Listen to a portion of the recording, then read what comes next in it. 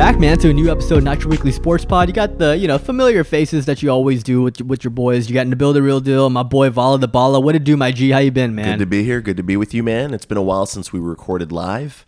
The city of Houston is panicking. They're struggling. 50, 60 degrees outside. People are wearing Han Solo life vests. But we're still here. We're still recording, and we got some interesting topics to dive into today, Nabil. Why don't you tell the listeners what we're going into? And before you do, y'all can just always find us on social media, Twitter, at NotWeeklyPod, or you can follow me at The Real Volleyball. I got some spice for you, too. And stay tuned every week for new episodes. Nabil, tell the listeners what we got for them this week, man. Yeah, dude. So, considering that's a new year, so happy New Year's to you, by the way, and happy New Year's to all of our fucking listeners. We thought it was just as, pretty a good time right now to revisit a discussion that I think we started our fucking podcast with, Vala, and that's revisiting that old debate of the NCAA versus the G League. I think there were some significant changes that occurred on both sides on the G League and specifically the NCAA that I think warrants a rediscussion on what we had from our first original podcast, bro. So I'm hella fucking excited to go back on this one. First episode ever. Yeah. 2020, the start of COVID. Jesus Christ, man. What a time. What have we done? Yeah, man. We broke down the mindset of a high school athlete and where they would be from the standpoint of, is it more lucrative to a player to go straight into the pros from high school or go the NCAA route? And what changes did we expect to see, right? This is right around the time where the NBA G League Ignite presented an opportunity for high school players to come straight to the G League on a $500,000 contract and showcase their talents and benefit from it. And the NCAA really had no answer for it at the time. People were projecting what's going to happen. Where are we going to go? Is the NCAA going to have a rival in the college scene? And then, a lot has gone down since then that we need to discuss. One of the big things, man, that we discussed with Tanner on our NFL episode regarding why the NFL is top dogs in ratings is the profitability of being an NCAA player now. Do you remember the rule that we discussed that the NCAA passed? Tell the people about it, man. I think that's relevant to what we need to know. So we're talking about the one and done. Are we talking about the one and done rule here, or what rule are you referring to? The rule about them benefiting from their name, being able to merchandise themselves. Yeah, the fact that you can actually, so this is a great time to actually talk about the trivia question that I have for you, Vala. So for all the listeners, this is literally probably the best segue I could have asked for. So we all know, whoever watches college football or any football fan, that year that Reggie Bush won the Heisman at USC, everybody fucking knew him. He was the big dog. He was on SportsCenter the whole fucking time. So my question is, how much money did Reggie Bush receive during his time at USC, which caused him to forfeit his Heisman? It's going to be like really small, or it's going to be a ridiculous amount. I'm going to go with $4 million. $300,000. Oh my God. It. So get this. So how much? So analysts, I think this is at McKinsey or one of these large consulting firms, that they ran the numbers. And how much do you think analysts believe that Reggie Bush would have made today with the changes implemented by the NCAA in 1 year? Closer to the number that I gave, probably $4 million. $5 million. Yeah, right there. $5 million that he could have made. Dude, we were what, middle school kids in Houston at that time. It was, I believe, the 2004 season? Yeah, 2004, 2005. That was a Rose Bowl. The fucking Rose Bowl season. Right, the UT. classic Vince Young showdown, USC UT, last drive. Vince Young immortalizes himself in the NCAA scene. Brother, I've never in my adult life seen a Houstonian wearing a USC jersey, but I remember kids in Sartarsha Middle School and Travis High School wearing USC jerseys because of Reggie Bush. So you're absolutely nail on the head on this. Yeah, so that was the thing, right? Like, there's people that, especially now we see this in college sports, right? And it makes you think, imagine some of these teams that we talk about, when we talk about likabilities, or just to warrant back to your point of how players now are going to be finally able to, make money off of their name, right? If they want to market their name out, they can trademark it. They can do whatever they want to actually make money, and it's no longer going to make them ineligible, right? And because of that, this just makes me want to think of all these NBA teams, all of that. I think of, like, imagine the most recent example I could think of, right? The Duke trio that you had with RJ Barrett, Cam Reddish, and Zion Williamson. Imagine if those three dudes were able to make money off of their name at Duke and how much money they probably would have gotten that year, right? Like, it's crazy for me to think about how much money these top NCAA talents can end up making now just because of their name likeness and how often they're going to be on television. A big part of, I feel like a big part of that is reliant on the NCAA's grasp on the pulse of the nation when it comes to young prospects, right? And a big threat to them was what the G League Ignite did in forming this kind of trio of top prospects in Jalen Green, Jonathan Kuminga, and I think his name was Isaiah Todd. He was the 31st pick of the draft, and he hasn't really done anything. He's been mostly a G League player this year. And so this NCAA ruling was, I think, a direct response to that and trying to remain top dog. So let's kind of get into that, man. You know, when we did that podcast a year ago, we kind of did the outline of the NCAA side of things. Let's talk about the G League. Yeah. Right? So the G League that first year brought in, basically, they told these high school kids, brought them in and said, you're going to work with world-class trainers, basketball guys, and NBA vets to really hone your craft for the professional level. Sure, man. I mean, I'm sure like Kentucky and Duke and, you know, the top dog, North Carolina, the top dog, elite NCAA programs have some pretty good basketball training programs, but it doesn't compare to the G League, at least from what I've read online. So they're telling you get that. You get a $500,000 contract. And on top of that, if you have any injury or you have any kind of like tear where you decide not to continue pursuing basketball, they have a partnership. I forget what college it was. It was Arizona State. They have a partnership with Arizona State where you get a full ride academic scholarship to Arizona State if you decide to stop pursuing basketball. And, you know, from the outlook, it looked great. Jalen Green, top 2 prospect. There was a brief moment in the NBA offseason where we were discussing Jalen Green potentially being the number 1 pick overall. Didn't end up happening, but still. Jonathan Kuminga was one of the top 5 guys. You know, Isaiah Todd was a first-round prospect, and things looked good, and the NCAA dropped this bomb on them. So, Nabil, I want to ask you, man, with the G League this year, I know you haven't been following them or anything, so I'll give you the reality in a second, but what would it take for you to kind of have the G League step up and deliver a counter response to this profitability merchandising ruling that the NCAA passed? Yeah, it's a stretch, man. We talked about this a little bit offline, but I think the only stretch I feel like the G League has from like a value add perspective that they can do now is going to be implementing some sort of profit sharing. I think we've gotten to that point that the NCAA is kind of, I personally think the NCAA kind of put their foot down and just is at the throat of the G League now because of this, right? Like the earning potential that these top players have at these established programs is going to be much more than whatever they can give you right now at the G League for at least 1 year. So I think because of it, the G League needs to come out and say, all right, your earning potential has to be something that can, double or triple that of what you can essentially get being at Duke, Kentucky, Kansas, etc. If you implement profit sharing, I think it directly pushes the player that's in that G League program to be more than just a basketball player and kind of be an ambassador to that actual franchise that took them in and act kind of in a way as an NBA player and, take it on as that. Like LeBron's a Laker, right? Like, these guys that are these top NBA guys, their identity is also associated with the team that they're in. You're really not going to find that with the G League. So if we wanted to end up doing that, take these players, give them the incentive of profit sharing, meaning that if we end up getting more views, if we end up getting more money, that's your money, right? If the owners end up making $500 million extra that they didn't project that they were going to get that year, guess what? A little chunk of that $500 million, maybe it's $50 million. That could be yours.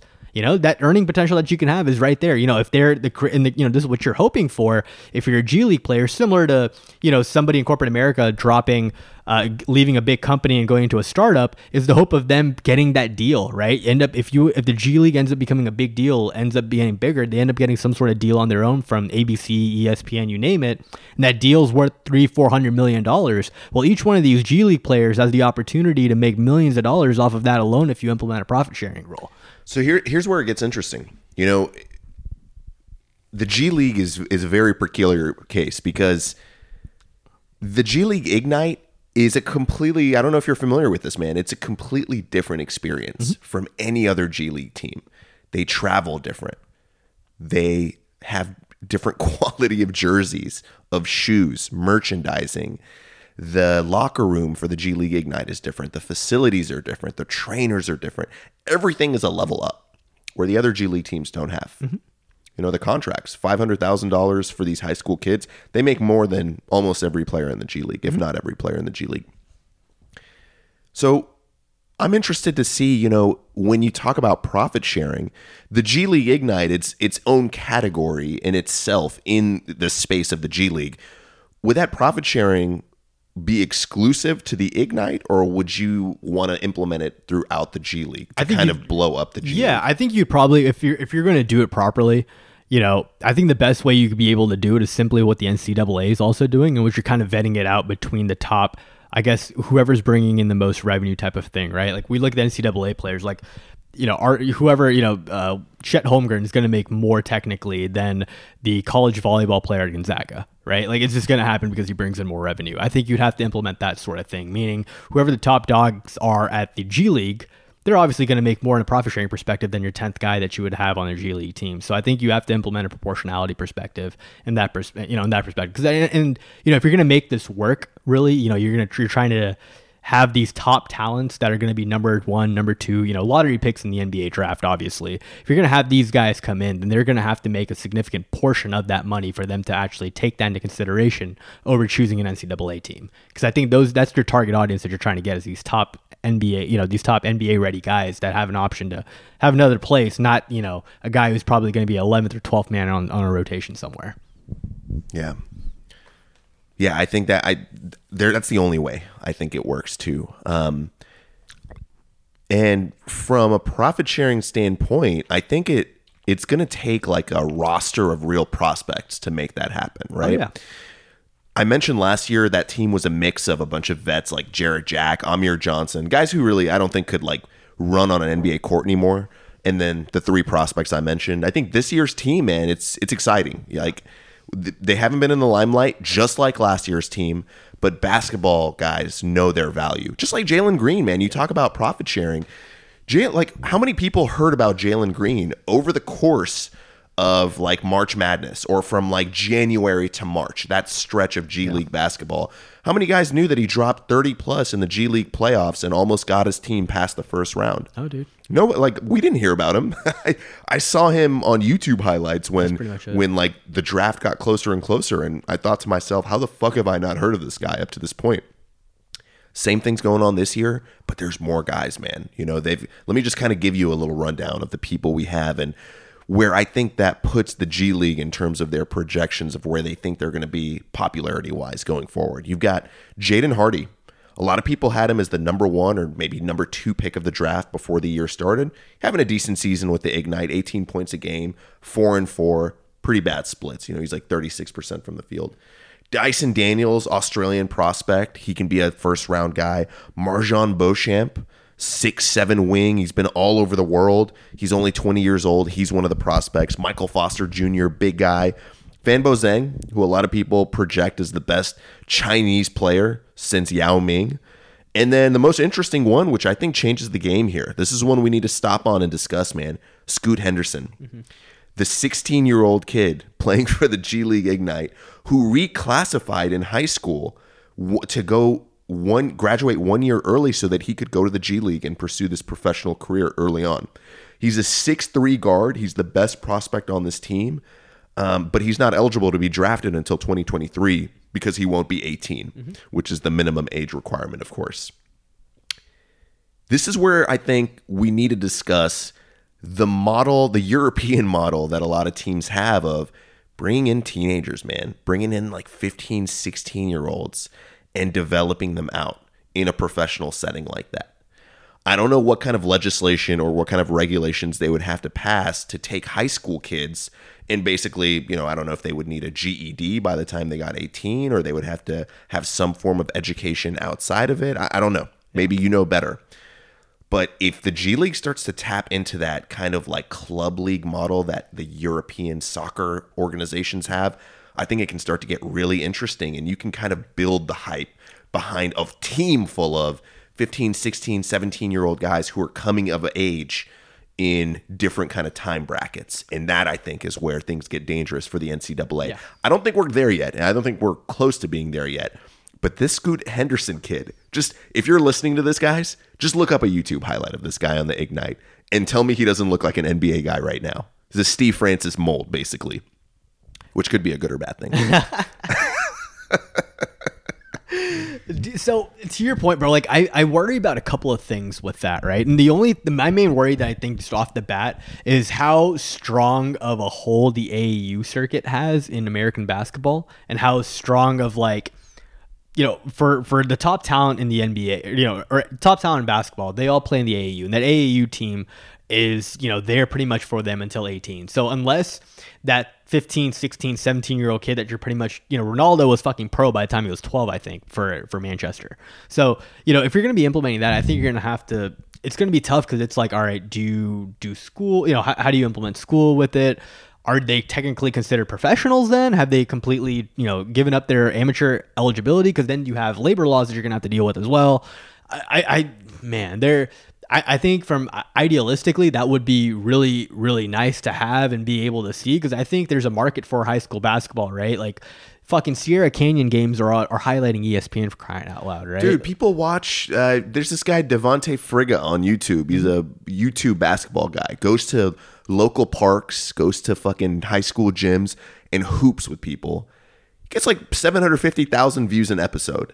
So if there's a market for that, there's a market for high school guys like you mentioned. Yeah, I mean, dude, Bronny James and like Zaire Wade, like we literally see them on ESPN on a 7 o'clock game. Like these are games that are usually given to like NBA primetime games, right? Like even if it's like a Denver Nuggets or Lakers matchup or something, not too crazy, dude. That shit's being usurped by a Sierra Canyon game. Like that's crazy to me. So if you're doing that, then that's a pretty big hold that the amateur circuit still has. So I think it's going to take somewhat of a cultural shift. I'm all for it. But, I think that kind of harkens back to my point is that I remember last time, Vol, like you made a very strong case, and your case was that the G League is the better, alternative right now for an athlete to take over the NCAA. And you're very gung-ho on that. And I kind of just want to revisit that. Are you still in that, is that still your position right now, or has that changed after all these changes that we've seen implemented by the NCAA? No, it's changed, man. That profitability rule, the numbers he threw out with Reggie Bush, thinking about guys like right now, probably like the fourth best player in college basketball is more well known than the best G League Ignite guy, who's probably a better ready now prospect than three of those top four guys. I'll think so. Yeah, I mean, like I think Chet, I think like Chet's not as good as any of these other guys. I think the only argument that there's there for me, in my opinion, right now is Jabari. Jabari is the only one I think that can, from a talent perspective, competes with the other guys from the Ignite. Do you think so like your number one guy right now? Not to spill our beans on the draft, in fucking December, January, but your number one guy is Paulo right now, right? Paulo Banchero? No, Jabari. It's Jabari Smith. Jabari Smith's my number one guy right now. So how much money do you think Jabari Smith is making at Auburn right now? Probably a couple mil, if not more. Couple million, really. And I'll tell you this why. If you remember, Charles Barkley has made it very clear that players at Auburn got paid under the table. There was a very famous interview that happened this was during the All-Star game. I forget where it was, but it was in the All-Star game, and Charles Barkley had come into the Western Conference locker room and made a story about how he met Dirk Nowitzki for the first time, and how essentially Dirk was going to state that he wanted to go to the Army, and Chuck was pretty much saying, no, fuck that, he's not going to the German Army, and a 7-footer in the fucking Army is not going to work for you at all. Come to Auburn will pay you probably $3 million under the table and whatnot, and we'll get you there. This is the 90s. So if this was the 90s, and Chuck is talking about giving Dirk Nowitzki, who wasn't, a great known talent at that time, right? We keep He's an experiment. Yeah, like Dirk wasn't never played in the elite European leagues. He played in like German B leagues. Yeah. How long did it also take Dirk to actually become a star in the NBA? It wasn't his first year, right? Yeah. Like, and that's the same thing. Like, he wasn't a developed talent. If he was getting $2 million under the table, what's somebody like fucking Jabari, who looks like, he looks NBA ready. He looks like he'd be a starting power forward in this league right now. Yeah. Like, what is that? What is that? The fuck do you think he's getting paid on the table? He's easily that or then some, right? Like, I would think that. I think there's some numbers. I think this opens the floodways for like illegal or under the table stuff, and it doesn't have to be told. So I really do believe it's a couple of $1 million that he's getting. And I think back to, you reminded me when you brought up the Reggie Bush USC season. I think back to Matt Leinart, man. Matt Leinart, the year prior to that season we discussed, the Heisman Reggie Bush year, Matt Leinart was the Heisman, right? Matt Leinart was the number one prospect in the draft, in the 2003 draft, decided to forego the NFL season because, bro, top dog on campus at USC. All the ladies, West Coast. Yeah, you got the West Coast breeze. You don't have to do shit in class. Everyone does your work for you. And you can kind of jack around at the young age of 19, 20, 21 years old and enjoy your youth a little bit more. So if you can get that and the money, I think the NCAA 100% is the way to go. And, look, reinforcement for that argument comes in the form of, look at Jalen Green this year, man. Yeah. Did the G League really give him a step up over guys like Cade, over guys like Scotty Barnes? Yeah. Guys like, a myriad of other players who are having similar, if not better seasons than him? I don't know. Yeah.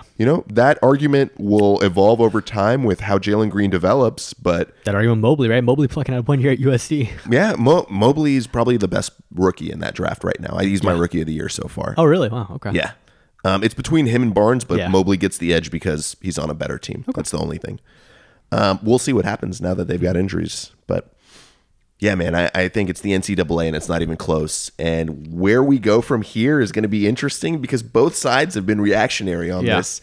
So we're going to see who kind of makes the proactive step to separate themselves. Yeah, no, I completely agree with you, right? And this kind of wants to get, like, it kind of makes me want to think and kind of do a little revisit with you, bro, about, like, I look back at some of these teams, right? And I just kind of want to, like, just go on this trip with you and think of the financial incentives these historic NCAA teams would have made if they were under this, under this new umbrella of rules that we have. There's two teams I kind of want to talk to you specifically about. That first team, that Kentucky team that had the Harrison twins. Oh, yeah. Had Cat, Devin Booker, and Julius Randle on that team. Yeah. How much do you think Julius Randle was on that team Julius Randle too? was on that first. That was the year that Aaron and Andrew were freshmen, and Julius was the junior on that team as well. Yeah, and the year right afterwards, you had Devin Booker, and you had Devin Booker and Karl Anthony Towns. Yeah. Imagine what that team of fucking 5 all-star guys would be able to make on there, right? Like it just, I don't know. I just wanted to hear your thoughts on how much do you think a team like that would be able to make or anything, man. Undefeated. Yeah. The story, there was no Cinderella story that year. It was just, hey, we got to follow these guys on their journey in March Madness. Let's see if they can really do this thing. And of course they didn't. They lost to Wisconsin and the rest is history. Aaron had the famous, man, fuck that. Yeah. Right. Under his breath at the microphone post-game conference. But man, Aaron and Andrew obviously were busts. Devin Booker, all-star. Julius Randle, all-star. Karl Anthony Towns, all-star. And I think they had like one or two more guys on the bench that ended up being first or late or early second-round pick guys. James Young, Dakari Johnson, Alex Poitras, it's fucking ridiculous. Yeah, probably that $20 million at least between those 5 guys, just the starting lineup. And that's literally what I'm trying to get, because it makes me think from the perspective of, okay, Cat, Booker, Randall, these guys got their $100 million deals, right? That's their money is not the issue. Obviously, I'm not saying that Aaron, Andrew, and James Young and all these guys aren't making. Well, I'm sure they're making a lot of money, playing overseas as they are. But my whole thing is if you were able to just lock in the bag of $4 to $5 million, right then and there. I think it makes it so much easier that if I don't succeed, in getting this $100 million deal in the NBA, then I already secured the fucking bag in college. I'm good. I don't have to work for shit for the rest of my life. I think that should be something that really helps, because it's if you're going to a program like the Kentucky team that we talked about and what we talked about earlier with the Duke team with Zion, RJ, and Cam, it's okay if you don't end up making the NBA, right? It's completely okay if you don't end up making an all-star level team, because, dude, by the time you were 19 years old, you made $5 million. Yeah. Be smart with that money, and you literally don't have to do anything for the rest of your life. Yeah. Yeah, and you see these players get that advice and that counseling from an early age now. That's been one of the positive changes in the basketball scene. So you're absolutely right. And yeah. And I was going to say the other team I wanted to talk to you about, and I think we talked about the more modern one, but just the OG. Imagine the Fab Five. Oh my God. With fucking Michigan, Juwan Howard, that whole squad of what they were culturally. Imagine if they would have made so much money, brother. They would have ran a strip club better than James Harden and all of his goons. It would have been dangerous. That level of competition rarely comes around.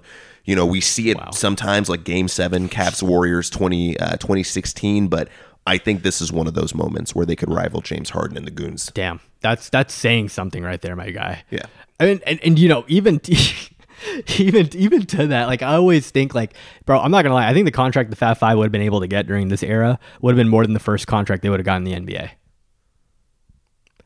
How known were these guys collectively, other than Juwan Howard, when they went into the NBA? Yeah, I mean, Chris Webber got traded draft night. Yep. There was controversy around him his first 4 years. And then imagine how often they were on television and how fucking famous they were at Michigan collectively than how they were individually until they became Jalen all-stars. Rose was on NBA Finals teams, and he still never reached that level of fame, right? So you're absolutely right. College. Think about a guy like Christian Laettner. His college earnings would have, absolutely seismically exceeded anything he earned throughout his illustrious journeyed NBA career, nonetheless. But still, his Duke earnings would have been ridiculous. I know, and it also makes me think from the football perspective as well, right? And being in Texas, bro, Johnny Football. Imagine if fucking Johnny Football was able to actually make money off his name at A&M during that whole craze as well. Yeah, he would have gotten into some really expensive drugs.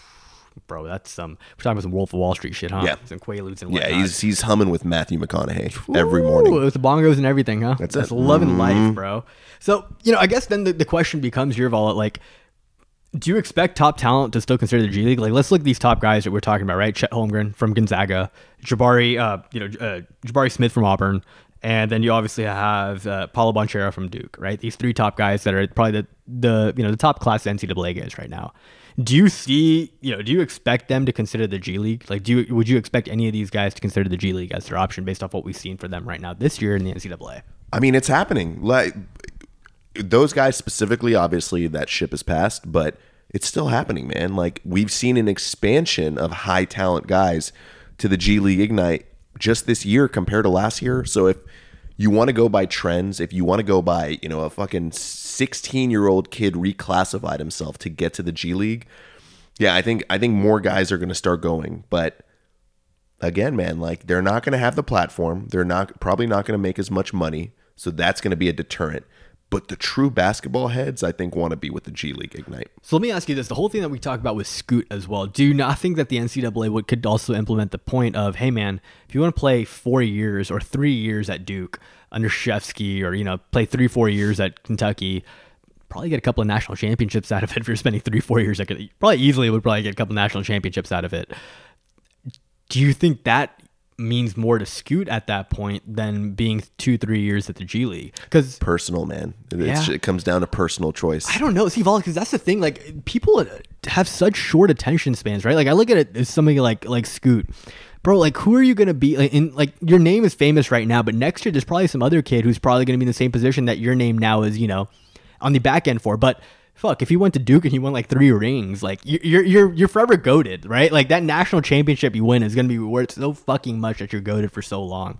So I look at that and it's like, yo, what's it to say another 16-year-old just says, fuck it, I'm gonna get my GED at 16, but I could stay 3 years at Duke. By the time I'm 19 years old, I could still be eligible for the draft, right? I think that's kind of like where I see that the NCAA can still do that for a 16-year-old. But I guess to your point, yeah, it's like, hey, how much do you value? Is there a number that you guys have on the professional development that G League offers, right? Like, is that number more than what you think that you can make in the NCAA? If the answer is yes, then by all means, do what you got to do.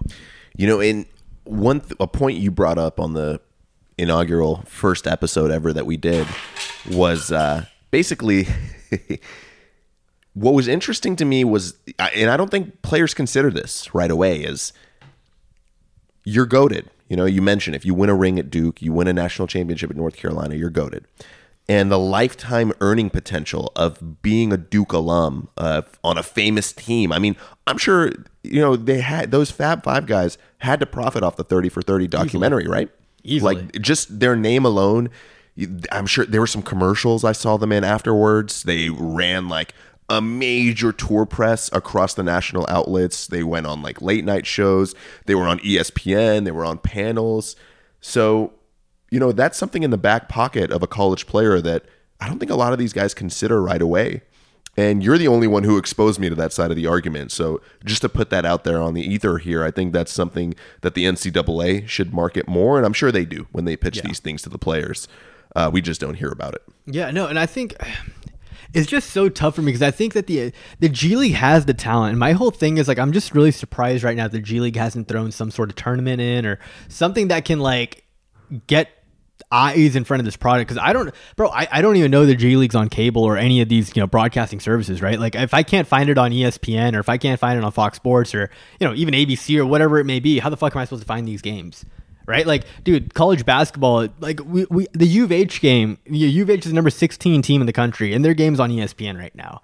right? Like that's crazy for me to think about, but I've never, seen one fucking lick of any of these prospects this year. So I guess that's also like an opportunity where I'm like, how come I don't see the G League teams? I don't know. Yeah, they need to do a better job of getting it off the table. But think about where they were before. Yeah. Just 4 or 5 years ago, there were certain G League teams you couldn't like get a broadcast on. And now there's packages, of course, like, there's all sorts of league passes and cable subscriptions where you could get them on, but they're moving in the right direction. They're certainly not there yet. You're absolutely right. It's impossible to find like conveniently a good G League game to watch, at least the Ignite. YouTube highlights are there. Streaming services make things all the more available, and I think they'll keep moving in the right direction to increase their notoriety and, getting these top prospects' names out there. So we'll see. There's not an answer for it right now, man, but it's going to be interesting to see, like I mentioned before, what the G League does in reaction to this NCAA ruling, because they're behind right now, man. Even though they've made progress, even though they've got these prospects and they're moving in the right direction and the choices and things they can offer to these players is increasing, they're still behind. You still see, the names that dominate the headlines are still Paulo Banchero, Chet Holmgreen, Jabari Smith, Jaden Ivey, right? Jalen Hardy's like a background guy right now. Yeah. When I mentioned his name, you hadn't even heard of him, right? I didn't fucking know who this guy was, bro. Yeah, top prospect out of the high school class. And he's a back burner right now because of what you mentioned. So I don't know what happens, man. I'm not a smart enough guy to be able to break down the societal, cultural, and sporting implications of this, but it's going to be fun to watch at least. Dude, I'm excited, man. So it took 1 year and we've seen all these changes. I feel like this is going to be one of those recurring discussions that we'll see again in 2023 and look back upon and say, all right, the G League, implemented this now. So where are we at with this? Have they gotten the upper hand of this better than what we have with the NCAA? Yeah. So I think we need to have the listener basically, if you only watch this podcast for this episode and this topic, just put a little like calendar note for where are we at right now? Let's do January 4th, 2023. Revisit us on Not Your Weekly Sports Pod. We'll talk about this again. We're here for you, man. We're here for you. Paul, is there any closing comments or anything else that you want to say about this, fam? Just one question. I need it. What can the NCAA do to entice these top guys to stay all 4 years? No, nothing. Impossible? The only money, dude. That's it. Like, I would say this. By the time you have your fourth year, there has to be some sort of progression to say if you got $3 million your first year, by the time you're in your fourth year, you need to make at least 20. You think if these guys stay 4 years, the NCAA even gets close to the NBA market? Yes. That's a scary thought, yes. man. Imagine if we're talking about that right now, RJ Barrett, Cam Reddish, and Zion Williamson would be right now in their senior season at Duke. Dude, Zion Williamson at like a all-you-can-eat cafeteria at Duke, though, that's dangerous. I don't think he would survive 3 Duke seasons. But a dude that just came off his rookie season averaging what, like fucking 25 and like 15? Like, so last year, his sophomore year, 27 and basically like 7 or 8 on 60% from the field. This dude is giving you that in the NBA. What the fuck you think he's going to give you in the NCAA against somebody like Chet? He's dropping like, oh, wow, he probably eats Chet. Yeah. Yeah, it's probably like a cinnamon stick. Yeah, probably. Cam Reddish is has been playing lights out the past 15 days or past 20 days for the Hawks, and RJ Barrett we literally had as one of our top guys for last year as well. So imagine these 3 guys stay until are playing currently in the NCAA with the competition. That's a fun topic to revisit at some point. Think about like the greatest NCAA like 18, 19-year-old teams. The Kentucky team we just talked about. Imagine if fucking Booker, Cat. Oh my god. Yeah, Booker. If you have Booker, fucking Cat, Julius Randle, and the Harrison's twins still play for 4 years. You have 3 All NBA guys and 2 guys that were the number 1, number 2 shooting guard of their fucking class. John Wall and DeMarcus Cousins with Eric Bledsoe running a pick and roll for 4 years. Yeah, and I mean, also, I think to the point, you've perfected that too, right? I think that would make it a really strong case for those guys that played. If you played at Duke for 4 years and let's say if you're RJ Barrett and, these guys right here and you end up winning 4 rings or 3 rings at this time, what's it to say your second contract in the NBA, you're Zion Williamson and you're RJ Barrett and you both are in free agency and you look at each other and say, yeah, it's time. It's time. I mean, if you're not John, like what's to your point that you just made with John Wall and Marcus Cousins? Do you think they would have waited that long in the NBA, waiting to be on the fucking Houston Rockets in the twilight of their careers if they knew that we ended up winning 4 fucking straight rings at Kentucky while we were there? Maybe our second contract, we should probably team up in an NBA team, right? I think that gives you a lot of these what if opportunities to be able to, visit that, the history back of what was. Yeah, it's the NBA had a really good solution for that, and that was the respective team having your bird rights, being able to basically offer you $60 million more in a supermax contract. So, yeah, it's it's a lot of money, like you said. That's a lot of money for rookies to pass down, with their rookie contracts being the way they are now too. So, I don't see it happening anytime soon. But if it did, bro, that's a really fun hypothetical world of seeing these guys on a team 4 years developing with each other. Yeah, 22-year-old Zion Williamson playing college basketball is that's like you playing 2K on rookie mode as you use the Lakers. Like, come on now, dude. That's just not fair. No, it wasn't fair with fucking 17, 18-year-old Zion Williamson. How would it be with a developed, mature body that has like infinite amounts of beignets in his body now? That's a dub for everybody waiting to happen. Yeah, fam. except for the toilets he goes to. Fucking monster. Oh man, bro. But shit, fam. With that, I this was always a fun topic to be able to revisit. Well, you got anything else to be able to say, bro, that we want to be able to go over? No, man. Keep coming. We appreciate all the loyal listeners. This was a fun episode. We're gonna keep doing more of these, man. More of these interesting, poignant topics for the sophisticated sports fans. That's what we're here for, bro. You got your douchebags here waiting for y'all, and we love y'all, bro. Always. Bye. Bye.